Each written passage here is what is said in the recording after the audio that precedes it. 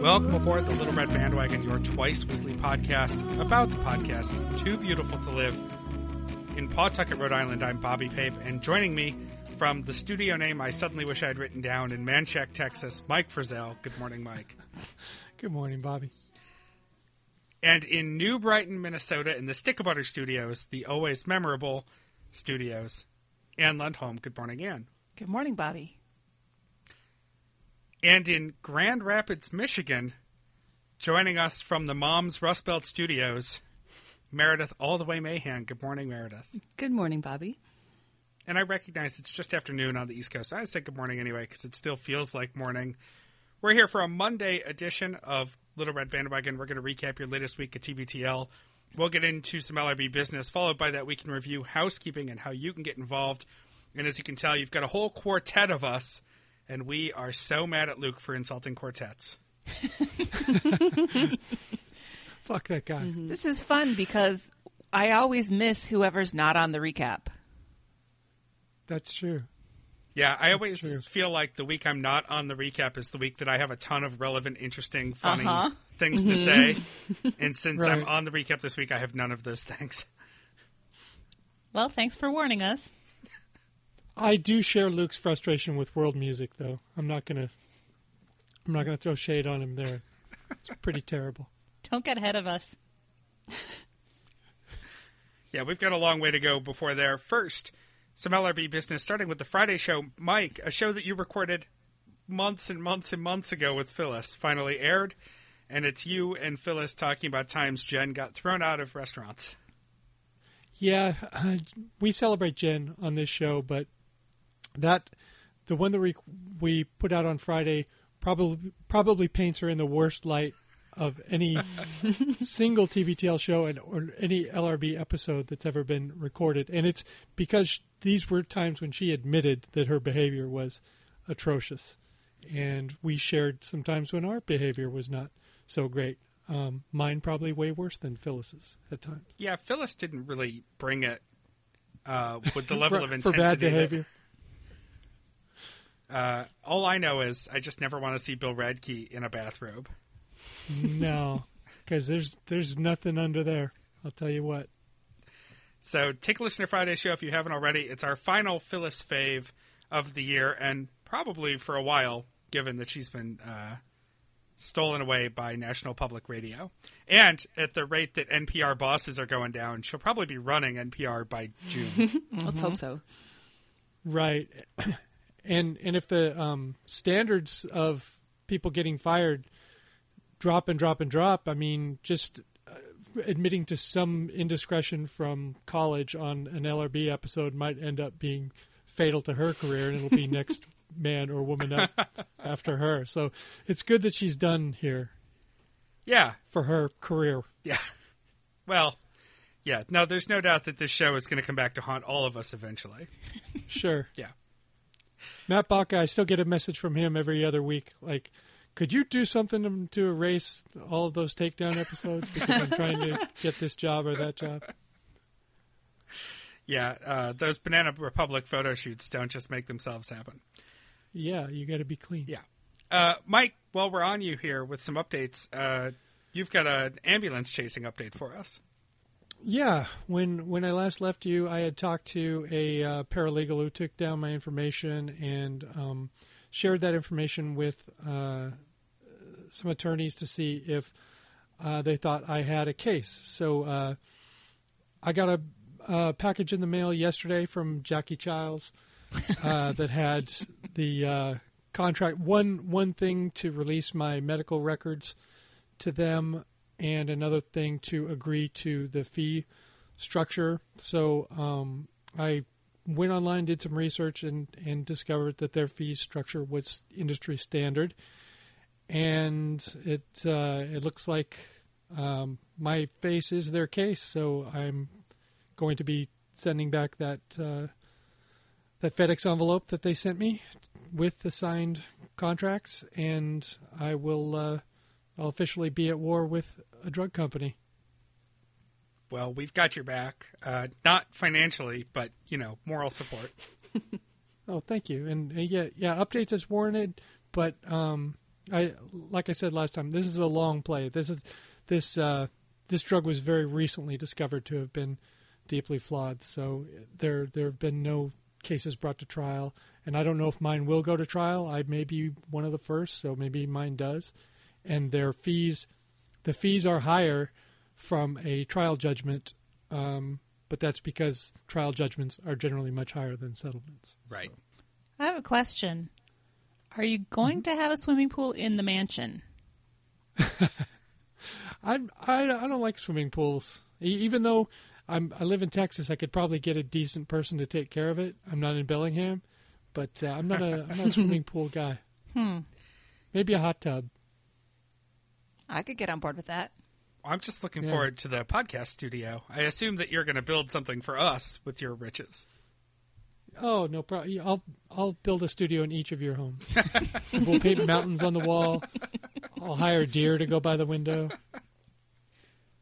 You know, you don't have to fill a pool with water. You could go full Scrooge McDuck and just have it full of doubloons. Yeah, right. I'll have to find it. I don't know if there are enough doubloons in the world, but I'll find them. On to sadder news, at least in the short term. Hopefully not for long. Meredith, you've got a pup date for us.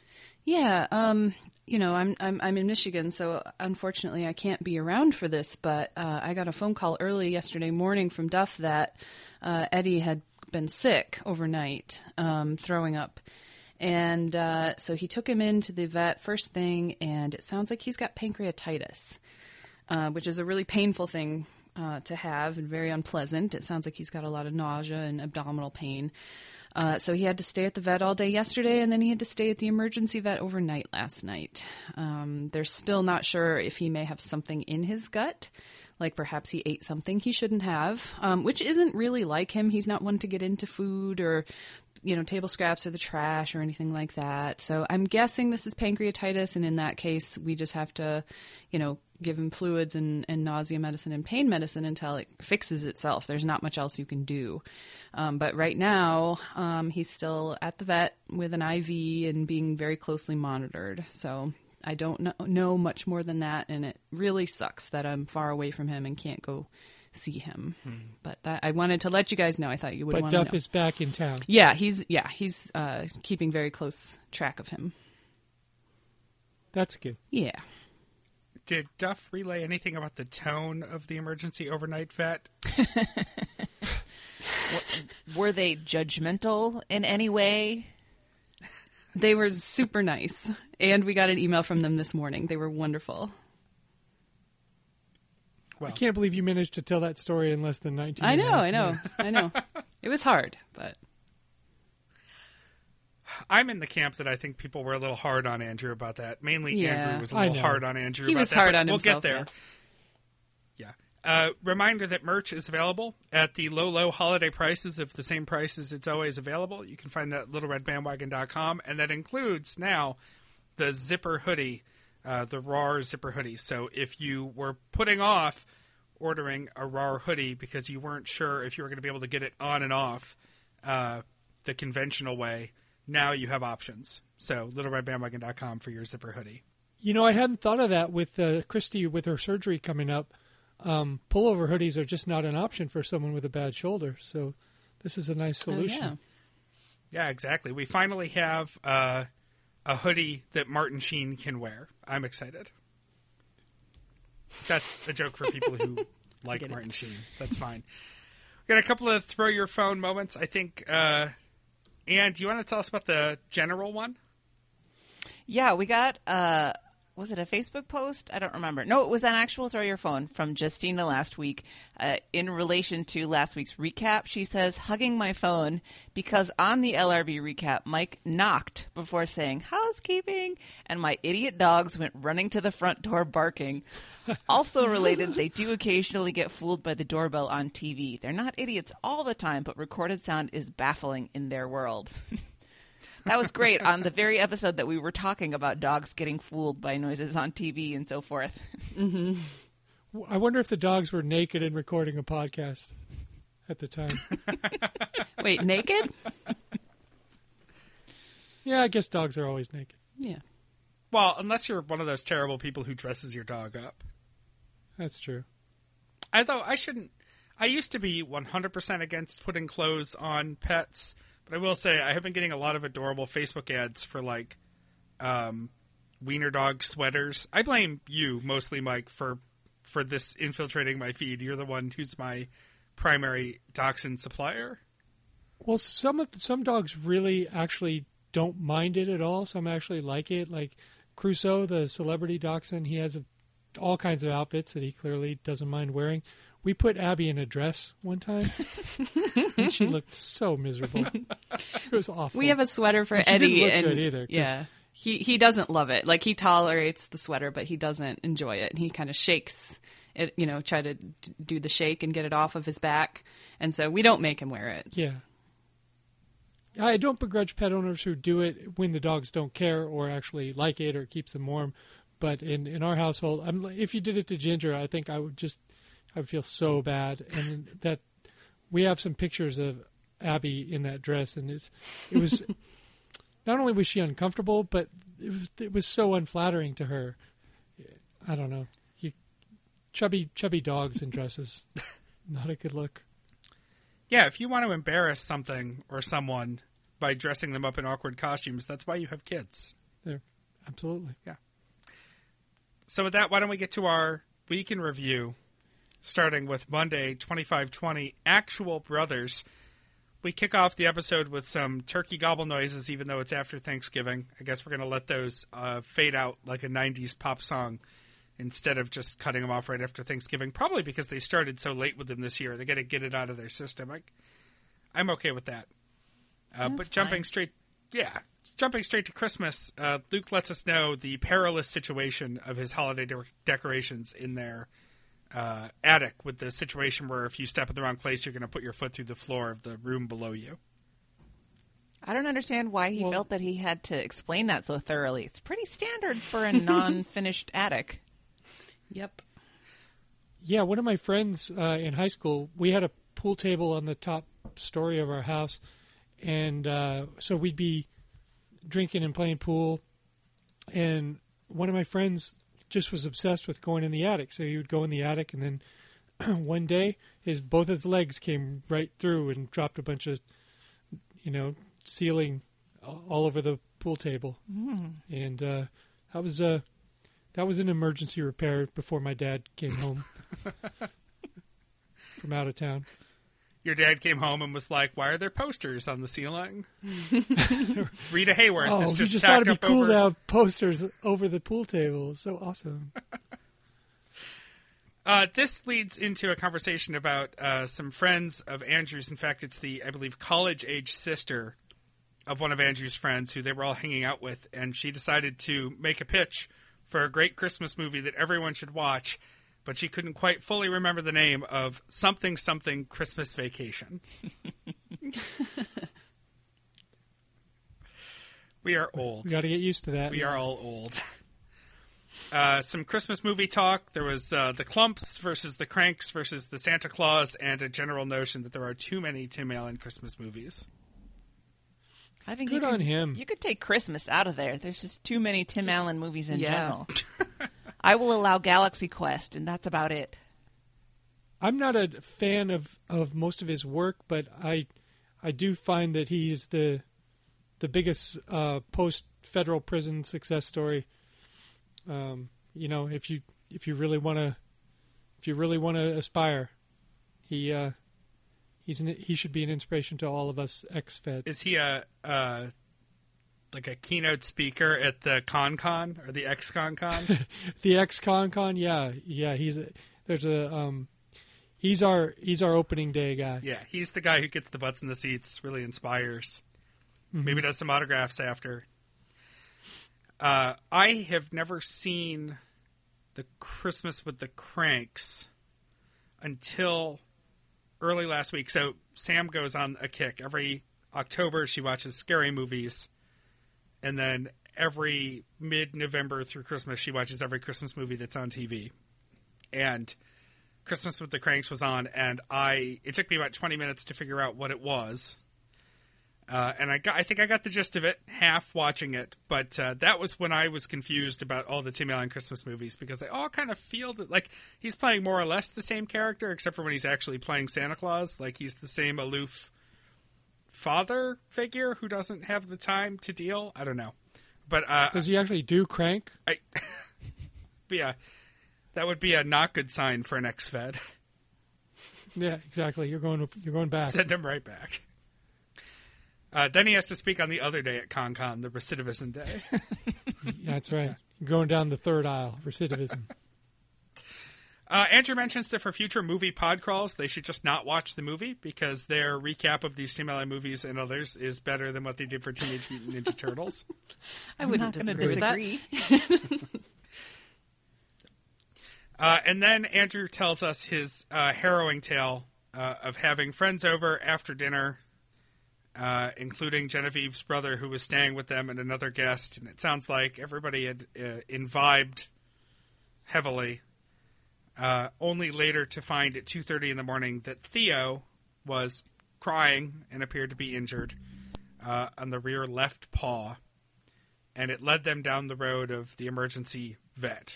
First, the one with poor customer service, and putting us all into a tailspin, hoping that Theo is okay. Well, Andrew explains to the vet awkwardly that they've been drinking and people have been around, and there's no way to be 100% sure if maybe someone possibly stepped on Theo. Bingo.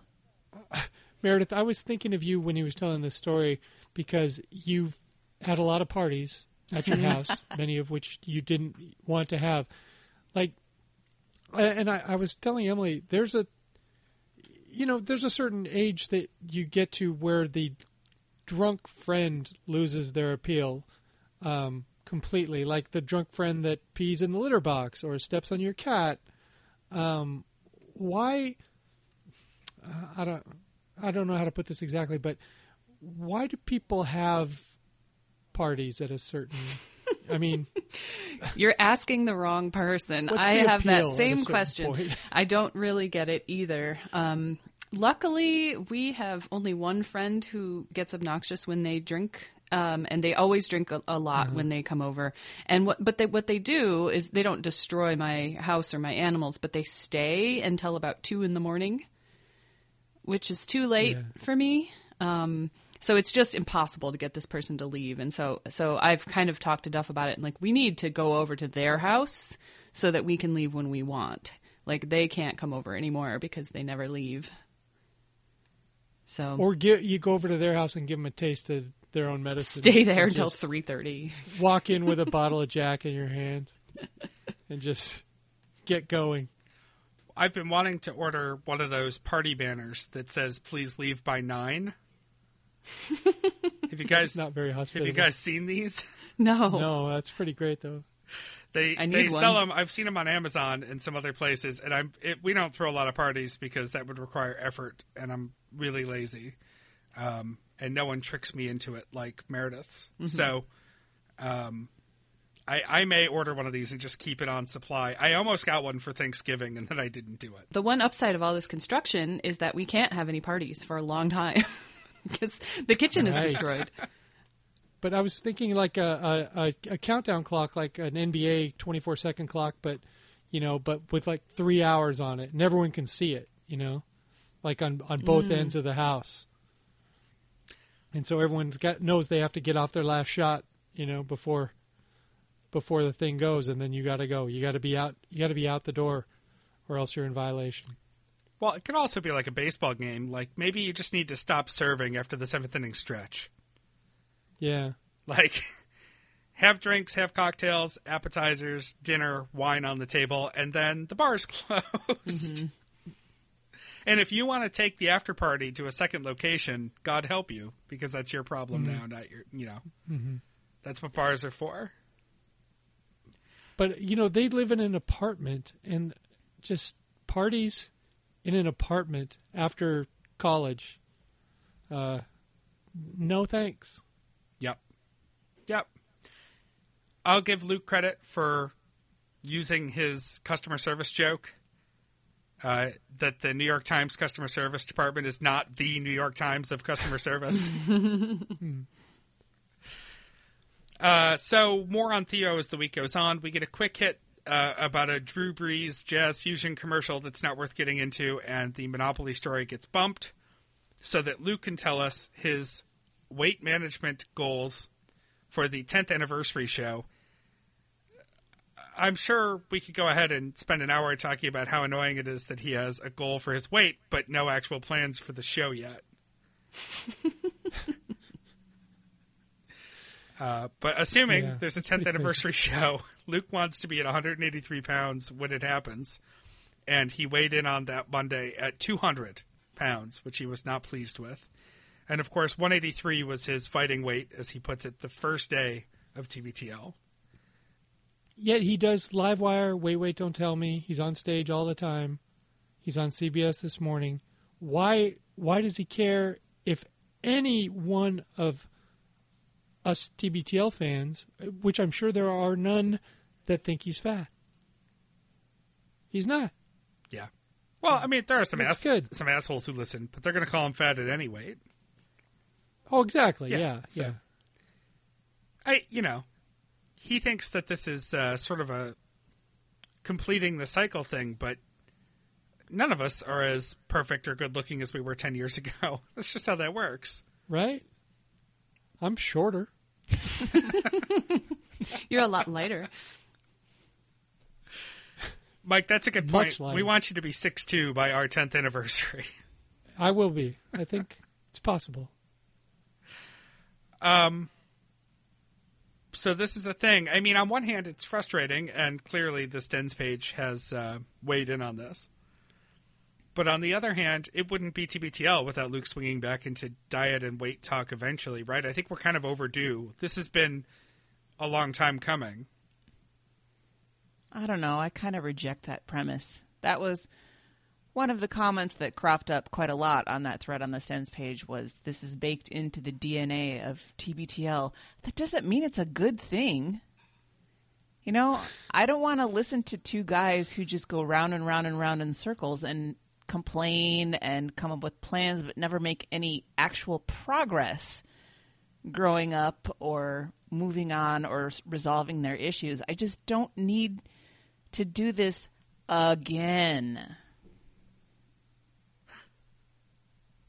I might have bad news for you, Ann, about TBTL. I've lost this battle before it even began. We've got at least another month of this. Also, that was a pretty brutal thread. Mm-hmm. I mean, people were pretty, I don't know, one person in particular was pretty disrespectful to other people in that thread. Yeah. Yep. Well, you know, it wouldn't be a tire fire without a little burning. My biggest objection to this conversation was Luke using the phrase grind club. Yeah. I'm so sick of grind and woke. Yeah. I don't know if I can take either one of those things coming out of his mouth. Let's see what else here. Andrew did mention that he's speaking in riddles about some professional deadlines that the guys have been putting off. That's ominous and scary. And then emails and VMails get skipped. So, Anne, you're in love. It's not the first day this week. I mean, it is the first day this week, the first of several. Yes. And then we get a no-point conversion. Let's just hit the highlights. David Burbank is in the house, literally, living there. And so we get David Burbank, which made it delightful and listenable, I think. Some of the commentary was still rough. I think the notes that I took include, Luke says that Philadelphia, quote, looks legit. So I'd like to congratulate him on being the last commentator in the country to realize that Philly's a good team this year. Right. David Burbank has some ill words for Jeremy Lane. He thinks he's a toxic part of the team.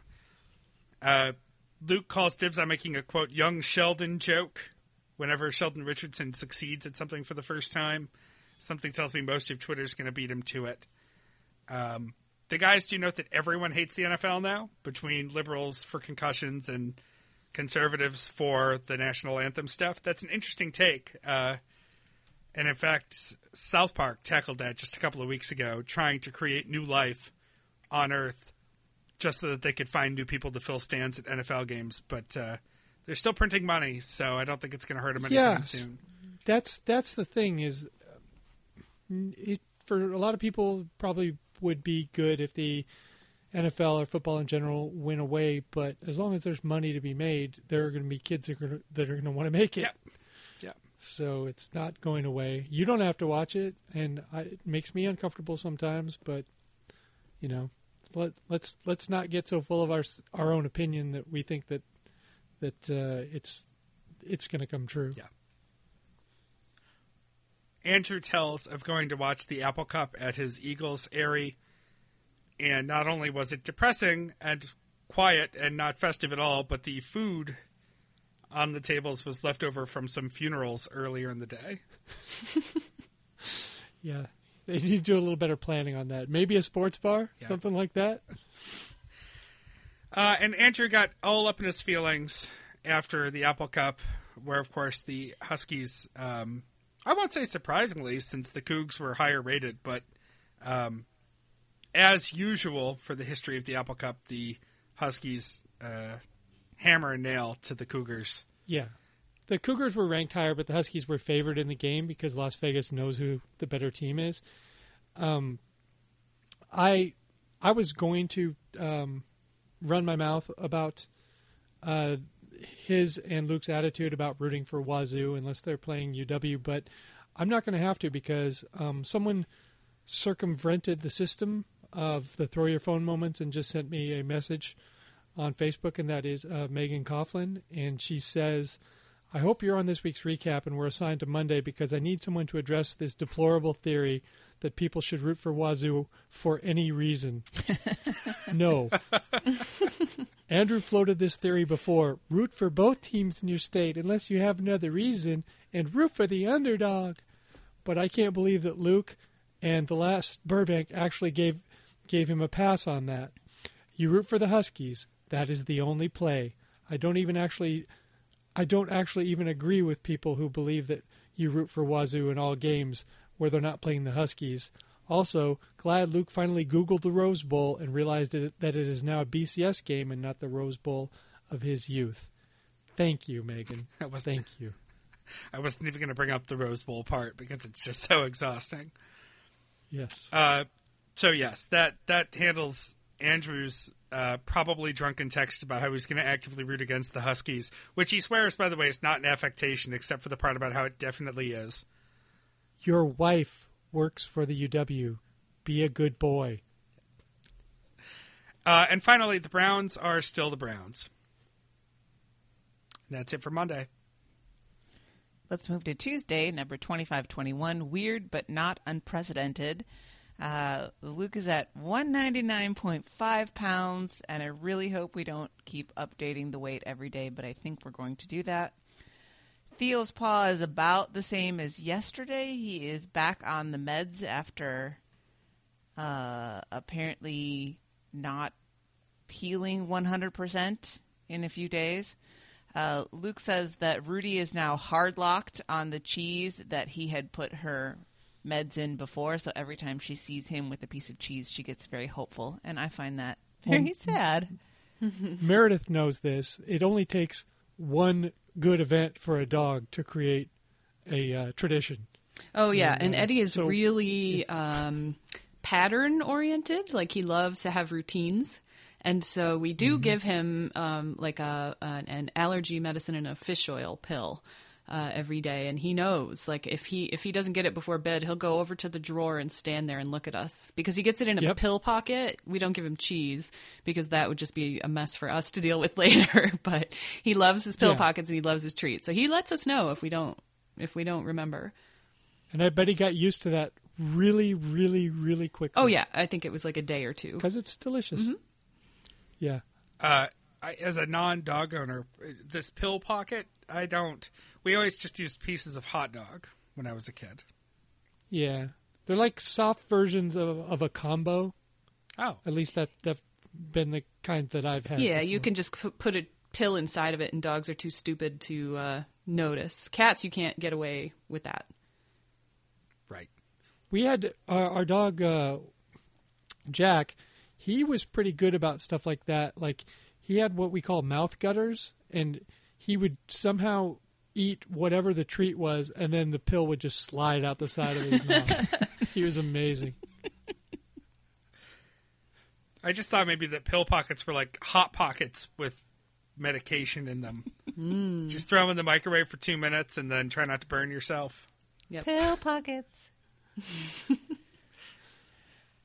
Moving on, Genevieve bought Andrew a custom-designed monk T-shirt that he really loves. Something about touching light poles. I don't know. I've never watched It's really Monk. cute.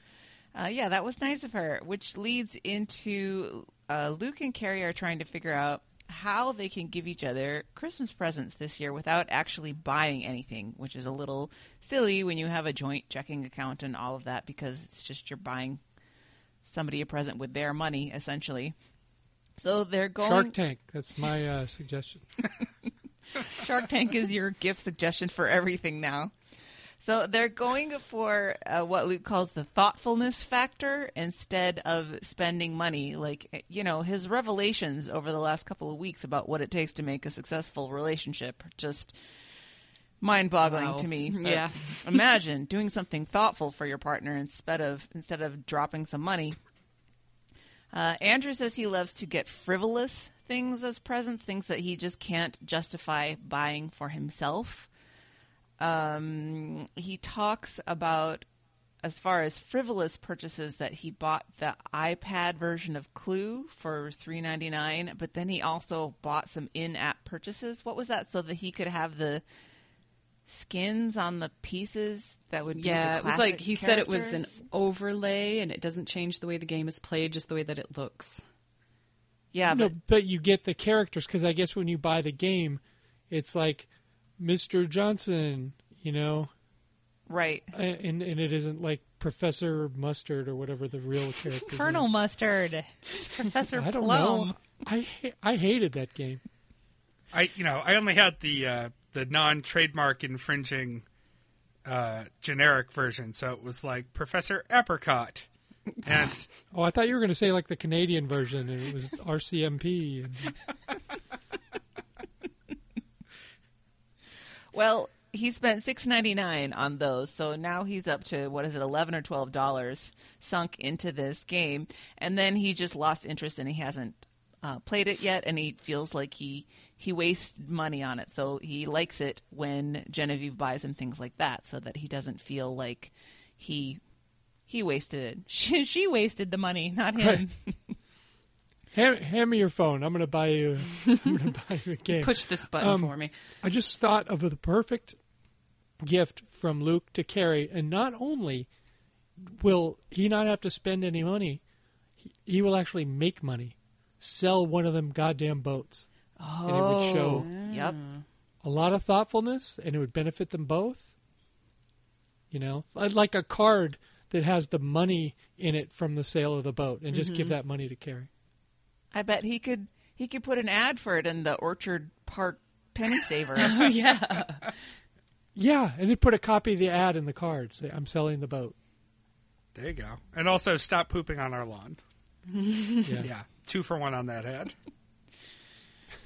Luke says that he does want a New Yorker baseball cap. I got confused. New Yorker as in the magazine? Yes. Baseball cap? Yes. Okay. I assume the guy with the top hat on a hat? This Is that what terribly he wants? confusing. Yeah. Yeah. But if Does he want people to think he plays on their softball team or something? What is the point of the New Yorker hat? I don't know. And talk about a bad softball team. I think they would just be The catch is, Pauline Kael batting cleanup. did he say that he couldn't find it, I think? I don't know. But in any case, if he really wanted it, he would buy it for himself. He wouldn't wait for somebody to get it to him. And the trick is to buy someone something that they didn't know that they wanted, which I think is very difficult. And then you factor in the fact that Carrie doesn't like surprises. Mm-hmm. So Luke is invested in grand gestures and big surprises, and Carrie doesn't like to be surprised. So I could see there would be some issues there.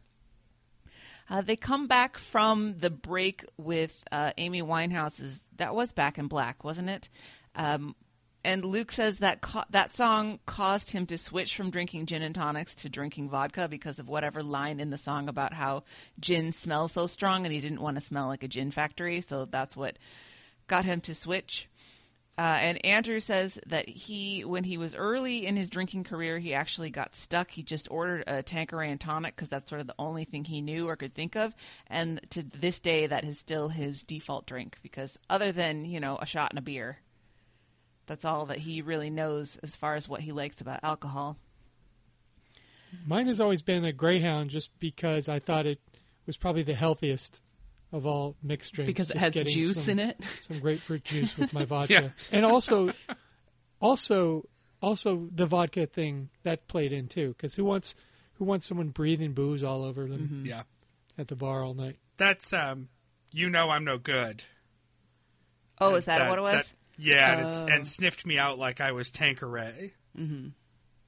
So it's a good song, actually, a really, really good song. And I wrote that in my notes. I literally wrote, I love Amy Winehouse, and then realized that that's the least hot take I'd written in my notes in a long time. Like, no shit, I love Amy Winehouse. Lots of people love Amy Winehouse. It's all right to like something that's good. Yeah, exactly. But I wrote it in my notes like it was relevant for any reason, and then it wasn't. But now I've said it, and it wasn't relevant either, so I'm 2 for 2. Good job, Bobby. Yep, I try. So we get to the part of the show that I personally had the hardest time with. The beginning of the daily update on how the weight loss is going. Luke says he's very conflicted about talking about it. I think this is the first time he's expressed some conflict about whether he should or shouldn't talk about his weight loss, his grind house efforts. God. He says that he doesn't want to weight shame anybody, which is a nice sentiment and one that I'm sure he wouldn't have considered 10 years ago. He doesn't want to weight shame anybody except himself, apparently, is what I was thinking. So he doesn't know if he should talk about it in so much detail, and he's kind of regretting for once that he's not on Facebook because Facebook would be the ideal place to post about and get feedback on it. So without Facebook, he can't gauge how the listeners feel about this topic. And of course, he gets like one post on Facebook that Andrew reads. That's one person that's like, sure, bring it on. And Luke takes that as feeling that all the 10s are just fine with him talking about his weight endlessly. So let's bring it on. I was shocked that Andrew didn't bring up the giant thread. Had that not happened yet? I think that may still have been in process or not even yet started because that was the day, and I assume they were recording a little earlier than that went up. I don't know. It's positive. It's Luke's show. He can talk about whatever he wants. If I don't want to listen to it, I can turn it off. That's my power. The important part about the 10s feedback and Facebook is that despite being a universal tire fire, we're not all in agreement about this. Nope. The community's not a monolith. There's somebody who's going to like or not like anything they talk about. So what do you want to listen to with that kind of feedback? And also, I wrote in my notes, if only there was a way he could get feedback from listeners, like Luke at tbtl.net. Yeah. That would require him to click a button and pay attention? Yeah, exactly. So I don't know. I'm actually not trying to be that mean about any of this. It does kill me a little inside when he says something like how he wishes he could get feedback but couldn't when there are people who are so desperately trying to send feedback. Yeah. So I mean, I guess if you want to take the tack that the weight stuff is baked into the fabric of the show, sure, absolutely. Even though I find it tiresome because it never evolves. But I think that every day is too much. I think a detailed list of what he eats every day is too much, which he did today. He went on to list what he'd eaten in the last 24 hours. I think that's definitely not necessary. So, also, there's a difference from early TBTL days to now in that his co-host is not interested. Right. In this. yeah, That's a really good point. Well, let's leave that be until the next update that requires attention. There's kind of a throwaway moment here where they start talking about Ivy League schools, and Luke says that he would only want to go to a well-known Ivy. You know, he doesn't want to go to Penn because people don't even realize that that's an Ivy. And what's the point of going to an Ivy if you can't Employers wave it in realize everybody's face? it. You idiot. Employers know the Ivy League schools. They do. But it's not Jesus. useful for bragging to the masses if you say, I went to Brown, and people don't know. Right. If that's your point of your college, then yeah. I guess you should have studied a little harder and not spent so much time reading the newspaper in the back of the class in 5th grade, Luke. Then maybe you could have gone to Harvard. It's like wanting to go to the University of Alabama because the football team is so good, even though you don't play football. Stupid. There is the observation made that young Dave Ross looks like young Charles Manson. I don't know. I've never seen young Dave Ross. Yeah, I tried to. He does. I tried to find a picture. I couldn't find one because I wanted to do a side by side of a young Dave Ross and a young Charles Manson. Well, way back in the day when I was working for a Red Robin franchisee, Dave Ross was the speaker at our annual holiday party, and he had a publicity photo that went out to everyone before the party, and it was clearly probably 15 years prior to that. So now we're talking about, I've seen a photo of Dave Ross from like 30 years ago, and I remember seeing it and going, Jesus Christ, he looks like Charles Manson.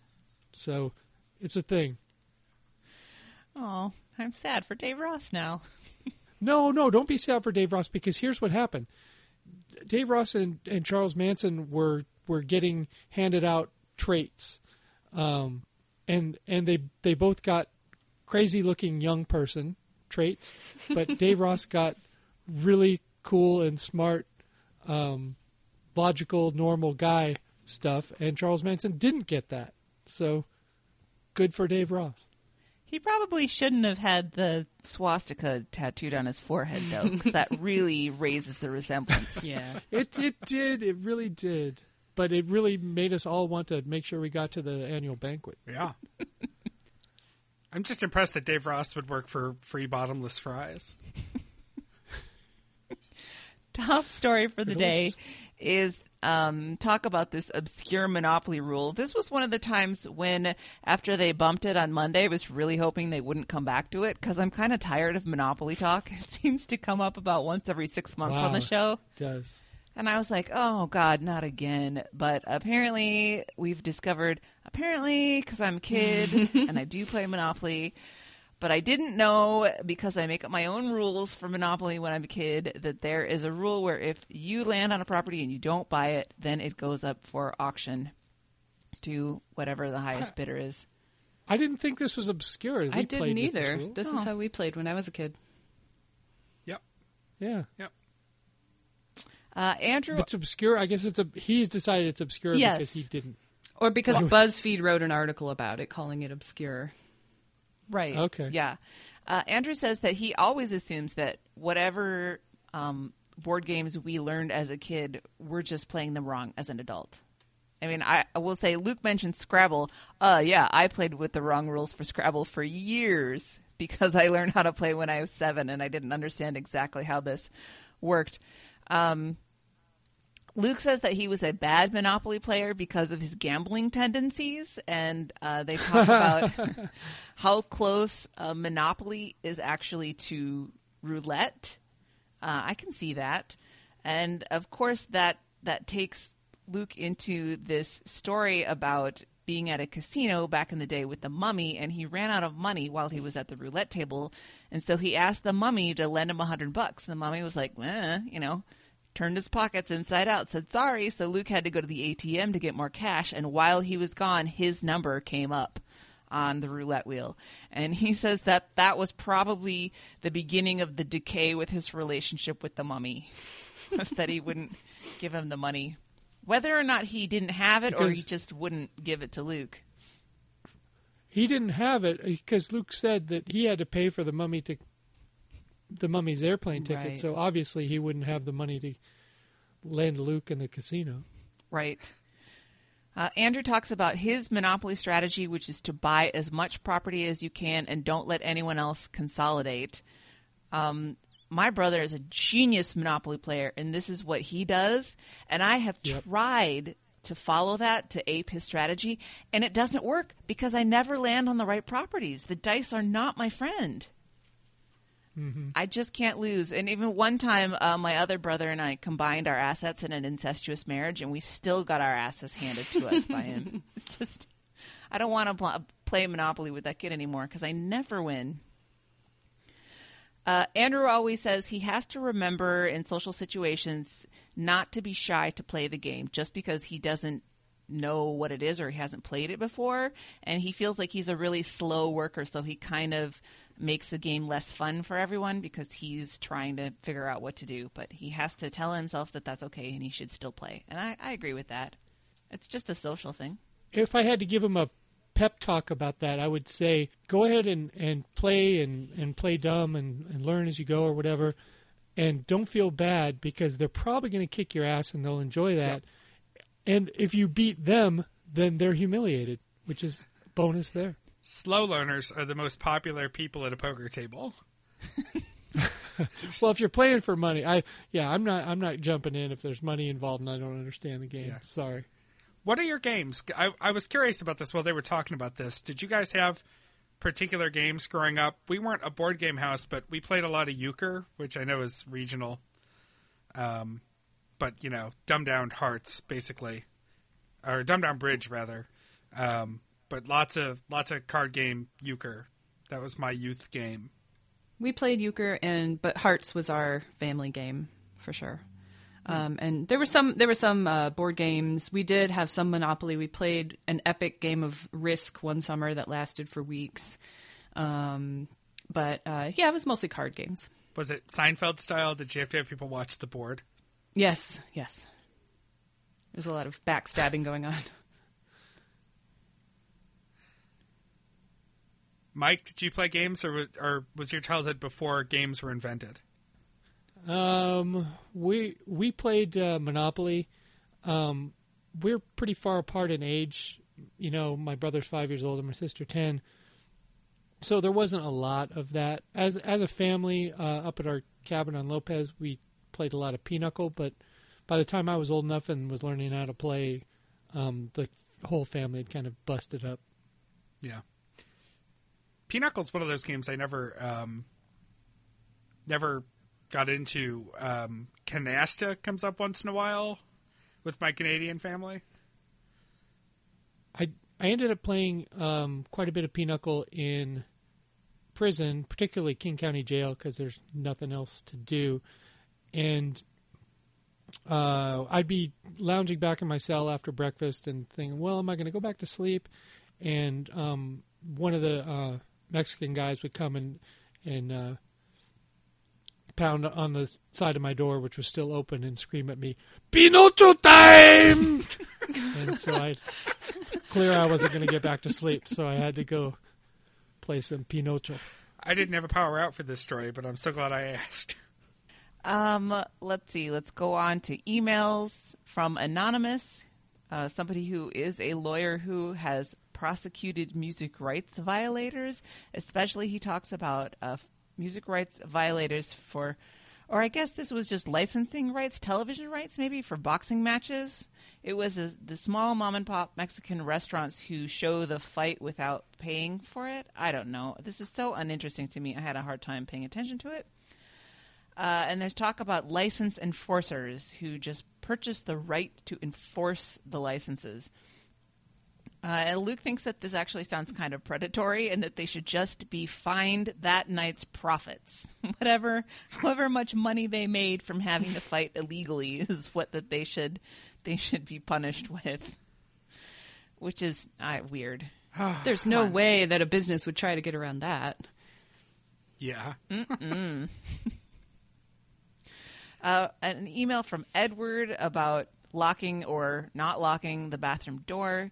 He says in a restaurant he accidentally walked in on a 6-year-old boy. Edward wasn't intending to use the bathroom. He just wanted to wash his hands, so he didn't realize that there was a kid sitting on the pot for about 30 seconds. And then, of course, when he figured out, he was super, I don't know, embarrassed and worried that someone would think that he was up to something no good. And so he was worriedly watching after he came back out into the restaurant and saw the boy go over and tell his dad, presumably what had happened. And the dad laughed. So he felt better about that.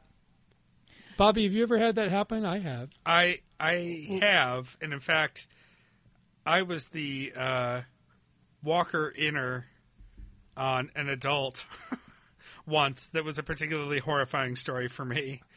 When I was working at the Buffalo Phil years ago, the offices were a little run down, and the bathrooms were weirdly large because I think it had been like a public health office before it was the orchestra's offices. And the men's room, you would go in, and the stalls were these old wooden rickety stall walls and doors. And they all had little locks in them, but there were several in a row. And I don't know the details. I don't remember the details why I wasn't feeling well, but let's just say I was running into the men's room. And I just went to the usual stall I usually went to, because I think it was the second one in. I don't know why. It's just the one I went to. And I pushed open the door, and our chief financial officer and HR director was sitting in there and had not locked it. No. I hope they're the same person. Yes. Not the HR director. Yes. One person, two titles, because that's how it works in the arts. Okay. Yeah. Yeah, and he hadn't locked it, and I hadn't knocked, so I think we were both at fault. Yeah. And I just froze, and then backed up and shut the door, and was just like, I'm so sorry, and ran right back out of the bathroom, and went back to my desk, and just hid from the world for like 20 minutes, because, you know what, suddenly, I didn't need it anymore. I didn't need it that badly. Yeah, and we never discussed it. And it never came up again, and we just never made eye contact again. Oh, no. Well, it's totally not your fault. I mean, I walked in on a kid in a restaurant, in a single-person bathroom, and the kid just didn't lock the door. And I saw the kid, and I turned around and walked out, and then and I saw the kid come out later, and he's like telling his mom, and she's looking daggers at me, and I'm like, fucking kid didn't lock the door. What the fuck am I supposed to do? And then in our house. This was many years ago now, when Cullen was in high school, after he had discovered himself, and who knows if that's what he was doing or if he was just pooping or whatever. But like Emily walked in on him like 3 times in a week or something, and after the third time, he said in front of us, he said, we need to come up with some kind of a system where y'all don't walk in the bathroom. And I said, if only there were something on the door that would turn and keep someone from walking in, And then he got mad because he hadn't even thought to lock the door. So he locks the door now. Our bathroom door does not have a lock on it. It's just the two of us and the cat. And the cat's box is in the bathroom. She's terrible about closing the door, though. Super rude. Yeah. So we just are respectful. If the door's open, go in. If the door's closed, don't. And we are not one of those couples who is cool with you coming in. Like, if I'm in the shower and you want to grab something out of this medicine cabinet, at least knock and, announce yourself. Please don't just come in. And then part of it's because the door doesn't lock. So we don't have, if it's unlocked, knock yourself out. And just the other night, I was taking a shower late. I wasn't feeling great, and so I was in there for kind of a little while in the shower, just trying to reset myself. And I'm kind of like Andrew with showers. I'll shower 3 times a day if time permits. It's my safe space. So I'm in the shower, and I come out, I'm drying off, and I open the door, and Sam is just, doing the dance right at the door. Aww. And I'm just like, oh, I'm so sorry. I thought she was asleep. Like, it was after I got home from trivia. And I'm just like, I'm so sorry, you should have knocked. And she's like, I did. Loudly. No. And I just hadn't heard it over the shower. Well, you were busy reading your Reader's Digest stuck out the side of the shower, right? Yeah, exactly. You're not going to... damn it. I was going to make a joke, but I couldn't remember any section of Reader's Digest. Humor in uniform. Well, even with the... Yeah. even with the locking capabilities that we had at the house in North Austin, all of the doors in our house would be closed because at the time, Cullen was paranoid about cockroaches because there had been one night which, before I moved to Austin, that has been dubbed the Night of 1,000 Cockroaches. Oh, no. When there just seemed to be an infestation, and then Cullen freaked out. And then after that, he would close every door and put the seat down on every toilet because he thought that would prevent cockroach traffic somehow. A door? And so the bathroom door would always be closed, whether or not there would be somebody in there or not. Because bathroom doors should always be open unless there's someone in. Yeah. I believe. Yeah, bad news, kid. Those In your things home. are getting through anything. Yeah. Yeah, exactly. But he finally got off of that after a few years. But that was why Emily felt comfortable opening a closed bathroom door, because Cullen always closed everything. Yeah. I will say, I've always been in the we do not need more bathrooms camp. Like, it would be great if we had a second bathroom or a half bath, but, you see these people on House Hunters who have to have, 4.5 bathrooms in their house, and I always think they're ridiculous. I have wavered, and part of it is my waking up in the middle of the night more, being truly 60 or 70 years old on the inside. Maybe an extra half bath wouldn't be the worst thing in our next house. You'll enjoy it. Yeah. Well, let's just end up this day with I think is this the first concrete mention that there will in fact be a 10th anniversary show. Andrew is stress streaming about it already, and he says that in one of the stress streams, only 3 people came: Christy, Mike, and some other person that he doesn't know who it was. So, Mike, are you honored? Bad news, that you're... Andrew. Bad news. It's going to be Christy and that other guy, because I'm not going to be there. So. Well, they haven't finalized plans. You don't know where it's going to be. Well, yeah, but I guess if it's in my house, I can go. That's what I got for Tuesday. All right, Wednesday, 2522, Co-Bros, Co-Broing it up. We get Andrew's new nickname, which I like, the longest-running Co-Bro of the program. They get right into talking about the news of the day. Wednesday is probably the most serious TBTL since Luke announced his breakup with Vanessa. And so they get right into it, and they talk about how the details of Matt Lauer's indiscretions were pretty public because of the Vanity Fair article. Garrison Keillor's details were not public, but he is sort of making it a public issue because he's talking about it and trying to... God, he is being so fucking irritating about it now. I just saw I haven't followed much of it. What did he do? He's acting really put upon and poor me. There was something, I don't know if it was a tweet or a statement or something, that I saw somewhere where he said, the great thing about being a pariah is that nobody expects you to go to parties and nobody's asking you to speak at things all the time. Or, I guess I'll have to go live in Europe with the other exiles. And I'm like, dude, shut the fuck up. Yeah, that was a public Facebook post that he made and then took down because it was so poorly received. Mm-hmm.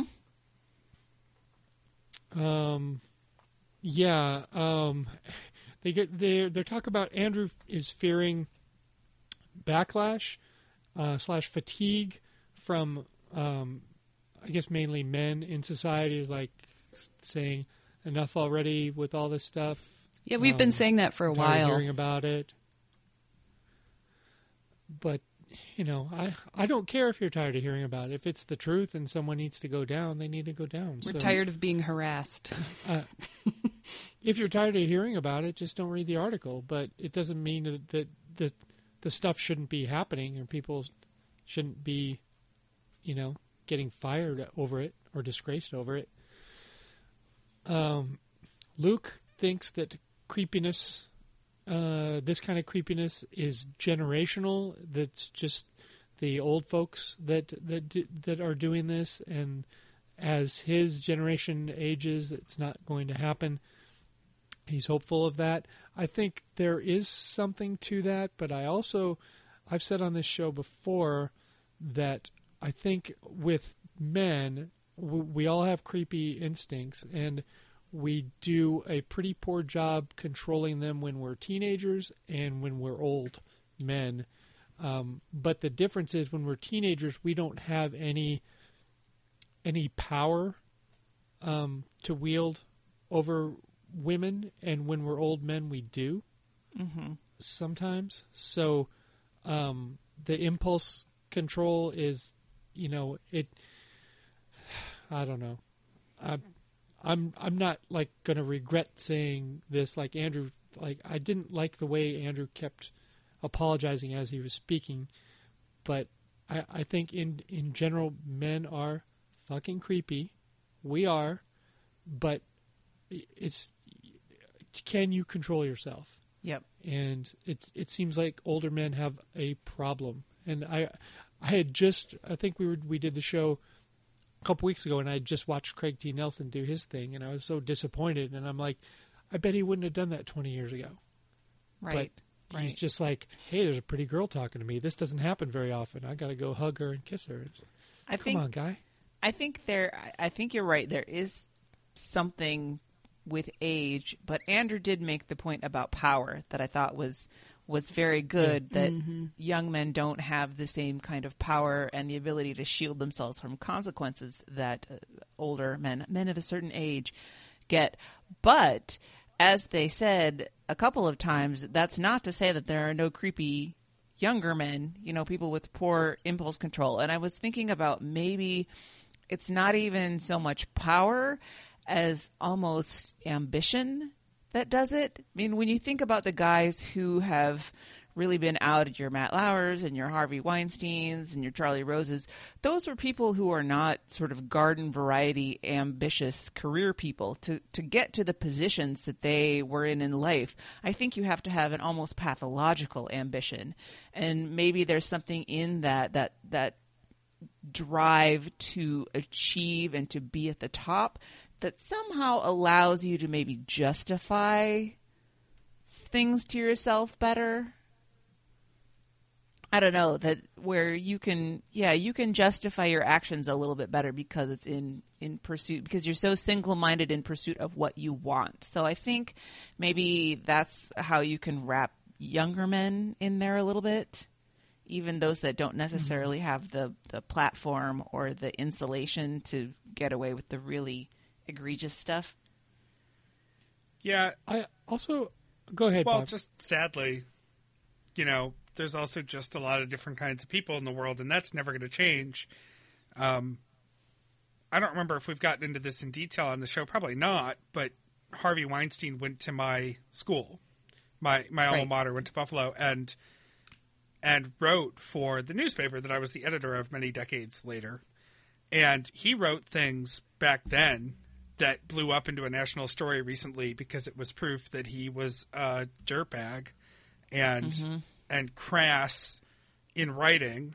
We don't know in actions necessarily, but at least in the way that he presented himself to the world, he was a douchebag back in college. Not really a surprise, because there's lots of D-bags in college. And you're still... I was one. And you're still at the tail end of balancing the hormonal explosion of adolescence with the reality of being a responsible adult. And I don't think that every guy has an ingrained want to do terrible things to women and then has to rein it in. I think that some men just aren't immediately given the boundaries and respectful nature that they need to have to understand that impulses don't always translate to actions. I don't know. It's hard to put into words. It's like, not all guys are terrible. All people have urges. Everyone, men and women. And understanding what's right and what isn't is very much nature. And I think a lot of guys just don't get raised right. If we could teach young men one thing to take throughout their lives, is that there's nothing inherently sexy about their anatomy. Yes. Yeah, nobody wants to see it. I don't want to see it. I don't want to see mine. Right. Don't send us a picture of it unless we ask. I use it all the time, and I rarely look at it. Yeah. Yes, I would say two things. Unless we explicitly ask to see it, don't show it. And unless we explicitly ask to be touched, don't touch us. Yeah. Yeah, the consent is perhaps the simplest concept on earth. Don't do it unless someone asks you to. I just watched a video this morning on Facebook. One of my friends posted, and it was like comparing consent to tea. You wouldn't make somebody tea that they didn't want. So think about it as tea if you have such a hard time with it. Don't pour tea down someone's throat who doesn't want tea. Yeah. If they're going to stare at you, when you offer them some tea that someone who doesn't drink tea, if you're going to get that same stare, then let's not break out it's the like tea. if they said they wanted some tea and then they become unconscious, please don't still make them tea. They don't want tea anymore because they're unconscious. I've seen that video. It's a good video. Yeah. I'm going to try to burn through some more of this because, obviously they talked about it a long time and we've made some points already. Angela Lansbury writes a piece blaming the victims, but she's given a pass by Luke because she's over 90. Luke wonders about if it's okay to have a discussion of severity, unwanted back rub versus locking the door behind a lady and then unzipping your pants. I think it's okay to have those discussions. I think that's something for down the road, though. Like right now, let's clean a little house. Yeah. Unwanted back rub guy, I want him gone too right now. I'm okay with it if it's like getting a soda at the movie theater and the smallest size is a large. Unwanted back rub is absolutely unacceptable. And then if you want to go worse from there, I guess that's okay. Right. Right. If you're in a super tanker of soda, that's could you bring me something? Oh, you just got out of the shower. Oh. Yeah, severity conversations are fine as long as the least severe option is castration. Right. Yeah, he's gone. They're both okay with the pendulum swing of like, I don't want to say overreaction, but nuclear reaction to any bullshit that people in power are trying to pull, and they say women unsurprisingly not surprised by all of this stuff. Now, Anne and Meredith,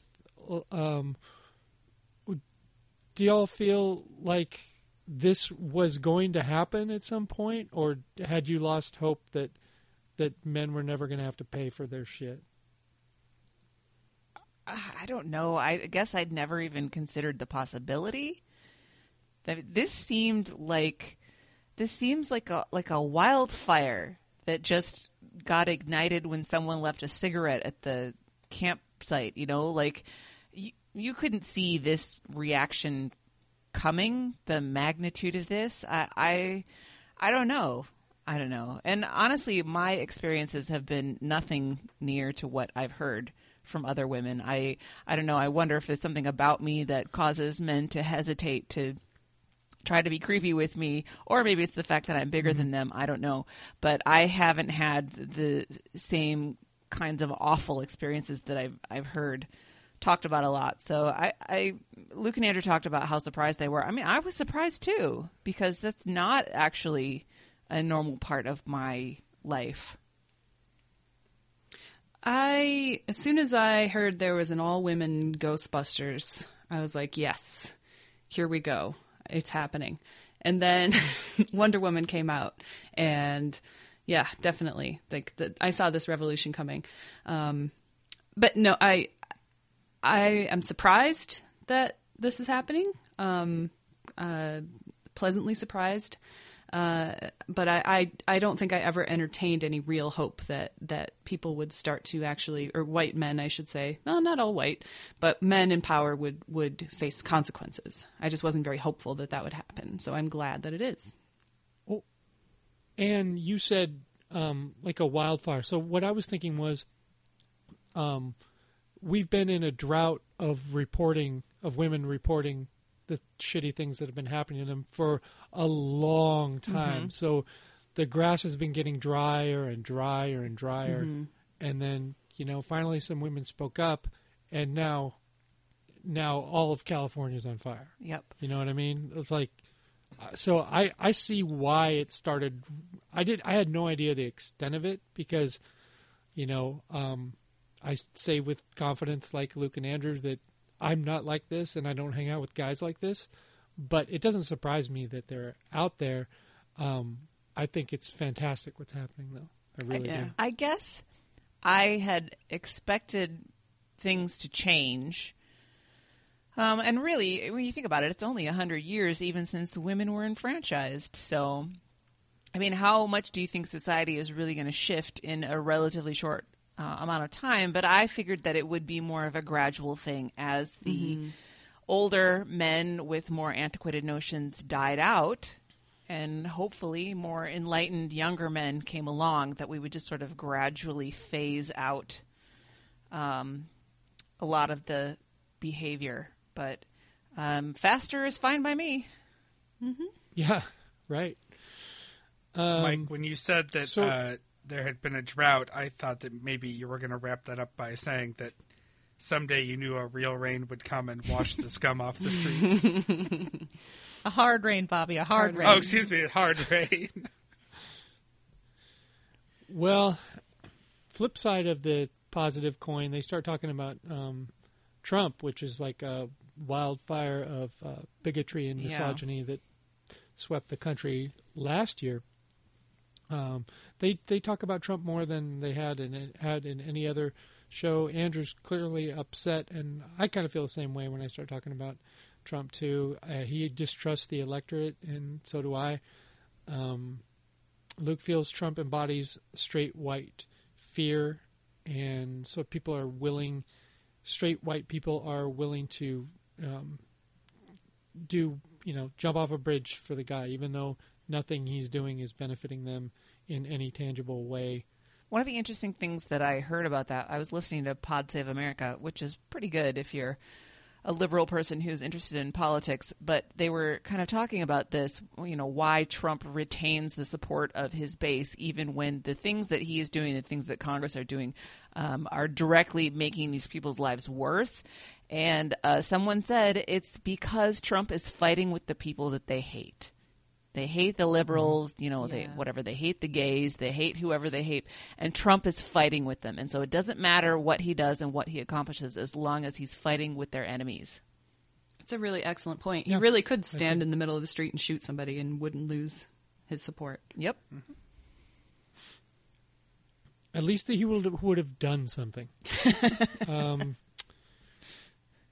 Andrew recalls how much he hated working with John Curley, and I don't blame him. I don't think any of you have ever heard John Curley or encountered John Curley, so I won't belabor that.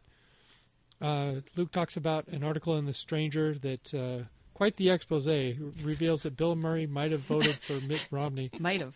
I would vote for Mitt Romney at this point, so I don't give a. Oh, I'd take a binder full of Mitt Romneys over this. Right. Just right. remember, Mitt Romney was the person who brought universal health care to the Commonwealth of Massachusetts. Right. Just a reminder. Yeah, he's not a bad dude. His dad was a pretty great guy. Let's not forget there are plenty of Republicans that are really great people. So, I got accused of being a Democrat by a listener last week, and I was like, I've never said I was affiliated with any party, nor will I ever be. So, I vote for people. Yeah. So, let's not get that twisted. Wouldn't we love for Mitt Romney to be president right now? Wouldn't we love for the second George Bush to be president right now? I even miss him. Donald Trump is the best thing ever to happen to the Bush legacy. Yeah. Oh, absolutely. I'm dying for that guy to be back in office. The part that kills me is that with so many and this is not groundbreaking in any way, but even most Republicans are in politics because they want to make this a better place. And right. They may not have the way to do it that you would agree with. The goals are the same. The philosophy on how to get there is different. And then you have Donald Trump, who doesn't give a shit about anything but himself. Mm-hmm. Again, not a revelation. All right. We harken back to the days when just a guy screaming about how many states he's going to win disqualified him from I never running understood for the what that was presidency. about. How did that end Howard Dean? It was just an awkward moment. It was a weird scream. I guess people didn't like the scream. Strange. Yeah, it really was. I thought it was hilarious. I couldn't stop listening to it. I guess people didn't really know what to make of him. So if the first thing that you really know about a guy is a weird scream, then you're like, not that guy. We get Luke's food diary, which on this day includes an olive loaf and a bunless Five Guys burger. Actually, two cheeseburgers. See, here's the thing: you can allow yourself some carbs, but just have one cheeseburger. Don't get two weirdly lettuce wrapped quote unquote cheeseburgers, which Andrew is right to say no thanks to. Just if you want to have a diet, just don't eat that much. Don't eat as much. Luke wants to eat so much. So he wants to eat 2 Five Guys cheeseburgers, which is a lot, too much meat, really. So he does the weird lettuce thing, and then all the burger juice just goes everywhere. They have 2 sizes of burger, don't they? Because when I go to Five Guys, I order a little burger. Right. They have a regular and a little. This was going to be possibly, I won't say it redeems Luke, but if you get a quote-unquote cheeseburger, just order a cheeseburger at Five Guys. It is a 2-patty cheeseburger. And if you order a little, then it's just 1 patty. But you have to order down to get a smaller one. If you just go for the standard, it's the 2 patties. So I'm not entirely sure if he meant 2 patties because he ordered a regular cheeseburger, or if he actually asked for 2 burgers worth of crap, So it might have been that he ordered a cheeseburger, and that's the way it came, as 2 patties. Okay, I heard him say 2 cheeseburgers, and I was thinking, if you're dieting, just have one, get the bun, and enjoy yourself. Oh, God, who goes to Five Guys and doesn't get the fries? Come on. Yeah, what a waste of time. And a milkshake. Luke tries to talk Andrew into dieting. Andrew has no interest, and Nope. Luke never seems to pick up on the fact that Andrew has no interest in Luke talking about his own dieting. And for some reason, Luke talks about that he waved at a guy who smokes on his jogging path, and Andrew waves at a lady, a weirdly distressed lady who walks her dogs, and they're both pretty proud of themselves. And finally, they bury the lead. The fire in Andrew's neighborhood, on his street, I guess, somebody's cool house who burned completely to the ground after they had a dinner party for 18 people. And Bobby, when you brought it up in the chat, I was like, well, let's look to whoever had the dishes responsibility. Yeah. That's your number one arson suspect there, because they would have been up till 4 a.m, fucking one cycle after another of the dishwasher. That's a party that definitely needs a please leave by 9 banner. 18 people? We have that many dishes? We do, but we're dish hoarders, but most people don't. But that's all I have for Wednesday. All right, let's head to Thursday, number 2523, the Bronos Quartet. Luke spent a good part of Wednesday afternoon/evening soundproofing Burbank Springs because Carrie asked him the other day if Andrew was okay, because all the way from the living room she could hear him consoling Andrew, who was worrying that the cat story was too long again. And now Luke realizes that Carrie can actually hear every word of what he says when they're recording the show. So it became of paramount importance, of course, to soundproof the room, which he figured he would do with that egg crate foam. It didn't work great. When she wasn't complaining, I don't know why he felt like he needed to do this. Self-consciousness. He's just embarrassed because he doesn't want to be listened to. I don't know. He got something in his brain about it. But I knew you would like this, Mike. He said that he spent the longest 30 minutes of his life waiting in line at the Joanne Fabric. He said there is not a fire that has been lit under the register people there. That is actually quite true. Yeah. And if you want to know the place in Joann Fabrics that's worse than the checkout counter, it's the cut counter line to get your fabric cut. Brutal. And I assume that they all have the take a number thing. So you take a number from the little machine, and then they have the monitor that shows now serving number whatever. And they'll be like, now serving number 64 at the cut counter. And I have like number 73, and there's nobody else in sight. And like, now serving number 65 at the cut counter. And I'm thinking, can we just circumvent this a little bit, please? And they give everyone a little too long, Yep. to show up. Yep. There's some age discrimination going on in the hiring practices at Joann Fabrics, too.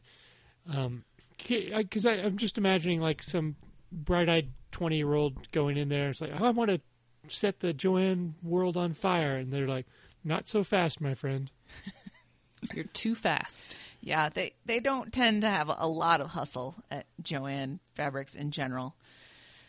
Let's see. Well, he was buying Velcro brand Velcro because he wanted to make this look semi-professional, but unfortunately, Velcro does not stick very well to foam, and so all of the foam fell off the wall by the morning, and he had to use push pins. He's very upset about that because it's jankier looking than he wanted it to be. It doesn't look like a real professional studio, unfortunately. He's kind of in his head because he said shitting on the idea of the Kronos Quartet on Twitter because he doesn't like abstract classical music. I mean, I didn't think that's how we define the Kronos Quartet. I wouldn't categorize them as abstract classical. It's not. And world music, and there's some story on NPR about a collaboration between the Kronos Quartet and a trio, maybe, from Mali. And Luke feels like this is just a parody of public radio music in general. Now, if it had been a story about the Kronos Quartet on Mali, that would have been worth listening to. Andrew insists on, of course, finding the actual NPR story and playing the beginning of it, at which time he just criticizes the writing of the intro and says how sort of boilerplate NPR it was. And I don't know. Maybe it's just that it's being read by Robert Siegel. It sounds public radio. It was not an award-winning intro, but it was a perfectly reasonable story. So, Bobby, do you want to talk about how you feel about the Kronos Quartet? Because you're probably the one who has the most insight about them of us.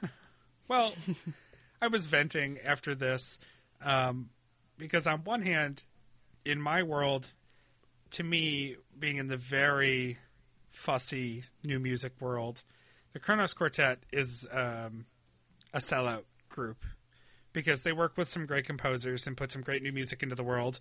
But they also do very poppy covers of pop music and collaborate with, popular mainstream artists. And they create a lot of fluff, too, which gets them a lot of attention and a fair amount of money. And they're very engaging in that way. But they're not pursuing sort of the high serious art in the way that my group does. And so I push my glasses up my nose and remember, I want to just judge them for being sellouts, but they're doing great work in the world, whatever. But the other side of all of this is it's not very often that contemporary music in my world gets press. And so I'm never, ever going to complain about any group getting a story on NPR about something like this because it's a rising tide that raises all ships, and it's good for us. So they're sellouts, but I was still excited to hear them get talked about. I'll give Luke credit that he knew that they were founded in Seattle. That was impressive because they're not in Seattle anymore. And they're also extremely active on Twitter, so his deleting that tweet might have been a good choice. Yeah, and that when I went to look for the tweet to see exactly what he said, it was gone by the time I got there. So I guess I'll just have to guess at what exactly he said. But throughout the conversation, you could sort of see that coming as he returns to the idea that he kind of regrets that they might see it because he didn't really mean to be mean to the Kronos Quartet so much as the NPR treatment of the story. Although, as he said, he's really not into the music. Hey, I had that happen with Mike Daisy once. I made a really cruel and funny spoof about Mike Daisy on Twitter, and like 10 minutes later, he'd responded with more or less saying, "Good one," and I was like, I didn't feel bad about the joke. I had more respect for him. I mean, first of all, I'm saying, boy, he really has some rabbit ears. He's looking for any Twitter mentions from nobody like me. But then I thought, acknowledging that it was a good spoof, that was a good move by him, because then I was like, I like him a little bit now. Oh. Well, they end up deciding to play a little Kronos Quartet. I'm not sure why, except they always decide to do that stuff. And then they mock all the YouTube comments, which again is something that they're really into. I don't know. I think that was the meanest part of it. Those comments are dopey, right? But they're earnest, and they're from people who really love the music, and it really speaks to them, and they don't need to be mocked, guys. One of them was a good spoof, though. A good song for a drummer in need of a player. Yeah. Yeah. For some reason, Andrew starts talking about the Rockford Files answering machine messages, the ones that got played at the very beginning of every episode that had little or nothing to do with the plot of the episode. I don't even know how he came into this, because it was actually during the middle of the Kronos Quartet discussion. But he decides that he's going to play some. There have been some MP3s made of these, and they're floating around the internet. And he says that he wants people to call in with their own versions of these non sequitur answering machine messages that they can play on TBTL, which we will see a few of the first of what I assume will be many, many, many of these on Friday's show. They get to the top story, which is about avoidant restrictive food intake disorder, or ARFID, which of course was a lock to come up on the show given Andrew's food issues, and where this is a disorder, a mental disorder, where food just doesn't actually seem edible to people, like looking at a rock or a piece of poop, God forbid, and just saying, no, that's not food. As I said, it is an actual mental disorder in the DSM manual, and it can be deeply stigmatizing. I thought this was an interesting point, given that this is a culture that has food playing a central role in almost all of our social gatherings. And if you're a person that just can't eat food, that's really a difficult thing to sort of figure out how to deal with. Andrew compares it to how he feels about cottage cheese. He says just thinking about eating a spoonful of cottage cheese is making his stomach churn. And he really went after cottage cheese in this episode. I know. That's kind of a common one. There are a lot of people that don't like cottage cheese just because of I'm a weird huge fan. I love texture or whatever. I know. I love cottage cheese. Give me half Luke a cantaloupe. wonders. Filled that with cottage cheese. You got a meal right out of the 60s. Oh, yeah. Luke is wondering if Andrew could maybe be on the very, very, very end of this spectrum a little bit. No, he's just a baby. Well, his food aversion is definitely psychological. It's not based on actual taste because of the whole he won't eat cheese, but he will eat pizza. Right. Or he will eat Well, he's a Ninja melted, Turtle. He really loves his pizza. Melted mozzarella sticks are okay, but a string cheese isn't. Yeah, it's something. It's just totally mental. Just remember that if any dietary restriction ends with "unless I'm high," Right. Right. Then just get high before you go to the dinner party. Don't insult the exactly. people and say, "Why don't we just go to a restaurant?" I will say when I went to Portugal, and you can expect half my stories to start with when I was in Portugal from now on. I know. You paid for that trip. You earned it. I did. I went to one really nice restaurant that specialized in like traditional cuisine from around Portugal, and I decided I need to be a little bit adventurous. I need to do something that Andrew would never do, which is try something that I'm unfamiliar with and don't know anything about. So as my appetizer, I ordered pig trotters, which I've never eaten before. I realized they're pretty common in Southern culture, but we do not eat them up here in Minnesota. And so I put my order in, and the waiter said to me, and do you know what your starter is? And I got confused. And I was like, isn't it this thing here that I asked for? And he says, oh, yes, but do you know what that is?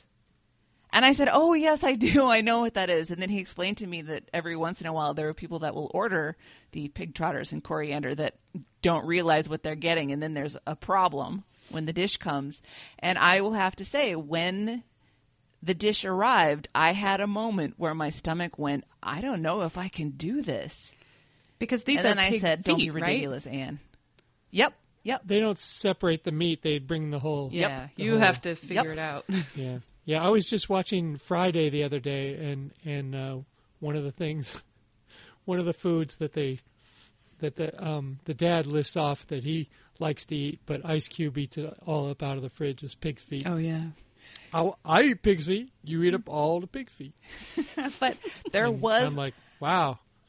there was a definite psychological component to that for me, where I thought, I don't know about this. And then I took a bite and I thought, I still don't know about this. And then I ate the rest of it. It was delicious. The sauce was so good. But Of course, because it sounds terrible. It's got to be delicious. Yep. They wouldn't Because keep it's making pork. it century after century if it wasn't Right. delicious. If pig's feet tasted terrible, people would like, not only am I eating feet, but they taste like feet. Ugh. But for Andrew, that mental component is so huge, he just can't get past it, Yeah. no matter what he does. I thought it was pretty interesting that Luke made a point of saying that everybody profiled in this article will eat toast. So toast is the universal food here. And he's kind of jealous of people who had food aversions because he figured that that would make his diet plans very much more much easier if, he looked at bread and thought, ugh, gross, or... That struck me I as call rather bullshit on that. insensitive. I know, it really... Yeah. Yep. And then they've talked about this before, and I know we've If talked only about... I had a crippling psychological Right. problem. And then I could My lose life would weight. be so much easier. I'd be skinny. They revisit the idea of if you could give up the pleasure in food, would you? And Andrew would, and Luke probably would not. And then Luke talks about breatharians, about people who are convinced that they can live on air and sunlight. And I looked it up, also called inedia, as in people who, as in inedible, I guess that comes from. People who literally believe this is actually a thing and not something Luke made up, believe that they do not need to eat food to survive. Baca sent me an article about those people a while back, and he was like, we need to get the gang back together to talk about this one. Here's what I don't get. How does this fad not die out in just a few weeks? Yeah, right. Because they're lying. They're lying, yeah. I know. 'Cause- I was reading the Wikipedia page, and they have had several kind of famous breatharians who the establishment attempted to test. And there was one lady who did it, and after like 4 days, the people started begging her to eat because I think they said her resting heart rate had gone up to twice what it was when she started the thing or whatever. Or there was another guy who claimed he did it for some weeks, but there were points in which they let him leave the testing room where he wasn't monitored. And I was like, come on. That's bullshit. I like chocolate cake, but I could stop eating it anytime I want. I could stop eating everything anytime I want. I just eat because I like to. It's It's just a habit. yeah. These people are being kept alive by the power of their lying and the warmth from their flaming pants. The end of this episode kind of peters out a little bit. They get into the idea of childhood food shame. I always feel so bad for Andrew when he talks about, being a heavy kid and the kind of abuse that he took for it. They talk about Luke's lunch bags and him. He's talked about this before, him being embarrassed that he just had some janky old plastic bag, or I think he's talked about the bread bag to have his lunch. Yeah, that's a rough one right there. Yeah, Very bad. and how he saved up his own money to actually buy real lunch bags because he was so embarrassed by it. And Andrew says because his lunch was packed for him every day, he didn't realize until he was 22 years old that he didn't actually need a proper brown lunch bag if he was going to bring his lunch to work. Oh, that's kind of endearing, actually. He was very sheltered. And then Luke retells the story about scamming for free school lunches. Mm-hmm. And they decide to skip emails and VMails. The problem with those bread bags in the Northeast is you got to be careful to not mix up the bread bags you're putting your lunch in with the bread bags that you're putting over your feet before you put them into your boots. Mm-hmm. Mm. All right, let's go to Friday, 25-24. P is for Vendetta. Luke starts out the show complaining about how he is still getting booed and increasingly booed by the Wait, Don't Tell Me audience. And it sounds like some people are missing the joke. It started out as people saying Luke, and now people don't know that, and they think that they're booing him, and so half the people are in on it and half are not, and Luke doesn't know what he should do about this, if he should address it. Andrew can't really relate to being on stage and having a problem with what the audience is doing, so he doesn't have a lot of useful advice. But we do learn that Wait's going to be in Austin in May. Luke kind of casually drops that, so that'll be fun. Yeah, we got to get the inside track on that. I'd love to come down. See you crazy Texans. Yeah, we should make a thing out of it. Definitely. Andrew is enjoying playing the bumper music when they come out of the ads. Sounds like he's been in charge of that and is having fun choosing those songs. Luke was talking about a freshly paved road and the satisfaction of driving down a silent road in the car. Everybody is asleep and he's listening to Coast to Coast, and they talk about the Coast to Coast theme music. And I'd never heard that. It sounds a little creepy. And they talk a little bit about how they play kind of paranoid songs like Don't Fear the Reaper and pan flutes. Gotta love those pan flutes. Yeah. I think we can all agree, though, there's nothing better than Coast to Coast on a smooth patch of repaved highway. Sure. On my top 5. Andrew talks about how he is a relationship hero because Vives is doing a fundraising brunch and she was worried about attendance. So he decided on his own to go to this to support her. And he feels very good about it because he's not being pressured. It was his decision. He came up with the idea to go to support his girlfriend. And he says he doesn't want a pat on the back. He has a point about the early morningness of it. Why would you have a fundraiser that is early in the morning? I mean, if you're worried about attendance, let's push that back a little bit. Yeah, he called it a brunch, but it's how 9. Early can it be? He said it was 9 in the morning. No. Well, how early is 9? No. He said he had to get up at 9.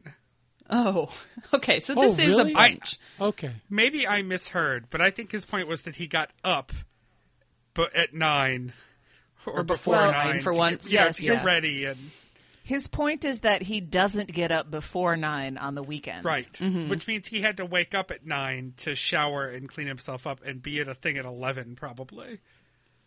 Okay. Yeah. Okay. Because I wouldn't schedule any fundraisers that made people get out of bed. I'm No, already sure. asking for money. Well, Andrew, not all heroes wear capes. They talk about the importance of doing stuff with your partner, even if you don't care about that stuff, and how meaningful it is when you just show up to things. And these guys are 40 and have been in relationships for a long time, and they're just now realizing this. Luke outlines 3 relationship levels that he feels. The first being basically selfishness, where you're doing nice things for your partner because you want something in return. And then there's a second stage where you realize that they are their own unique human being with wants and needs and dreams and hopes. And then the last stage is when you start doing things for them purely out of love and not because you expect anything back.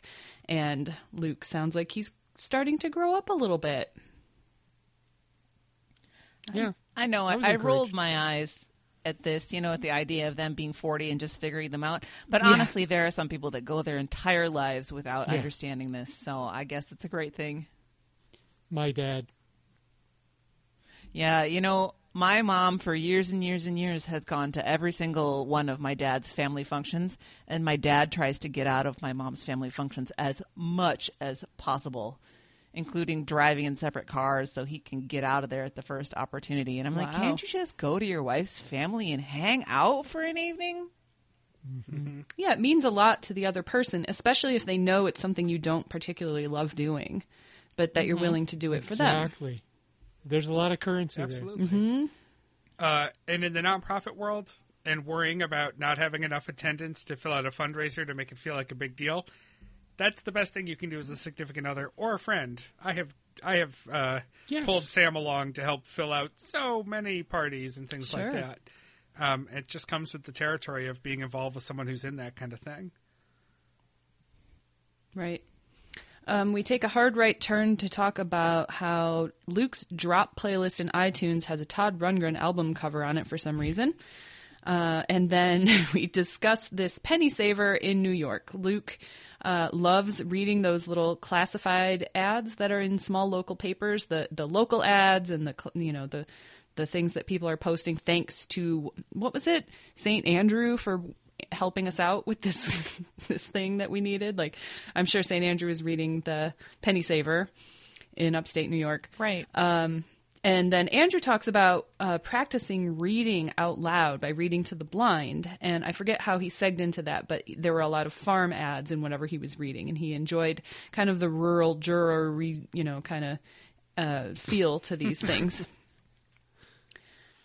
I did that when I first moved to Austin, and I was not yet employed. I volunteered at a place that did reading for the blind and dyslexic, and we would do textbooks because we were adjacent to the school for the blind, and the students would submit a textbook, and then you would do a recording of it. For a long while, I was the director of whatever books, and then I moved to the other side and started doing the reading. And you would do it by chapters, and then someone else would do other chapters of the book, and then, you might get back and do chapter 7 after having done chapter 2 or whatever. So I found that I was learning very specific things about a lot of different things, and then I had huge gaps in knowledge about those things. It was really interesting because then I'd be kind of Cliff Clavin about this, and then if anybody had a follow-up question, about I don't know, one book was like for electricians or whatever, and I like learned some stuff about it, but if you had a follow-up question for me, I was a dead man. So maybe if you had read an anatomy book, you would have skipped the GI tract section, because our top story for today is the Orchard Park pooper. And there is a giant ad in one of these papers about this person pooping in this other person's yard. They call them a person/jogger because they needed to clarify that the jogger was not a deer or a dog. The toilet paper is the dazzling deed for me. It is. They're just jogging. They know they're going to take a crap during this jog. Yep. That's the amazing thing. Yeah, I've heard that jogging can just like shake things free sometimes, so I understand that there may be an emergency, but this sounds like a chronic problem. Just Maybe a pretty treadmill horrifying. might be the thing for Yeah, you. stay at home, stay near a bathroom. Just do laps around Luke the house. predicts right around your Treadmill bathroom. right by your shitter. Luke suspects that he'll end up being a rogue pooper at some point in his jogging career, that he'll run into an emergency and will have to. No, you can't do that, Luke. Well, and you wouldn't do it on someone's lawn. You can't put that on the table as a possibility. That was the worst Star Wars sequel, The Rogue Pooper.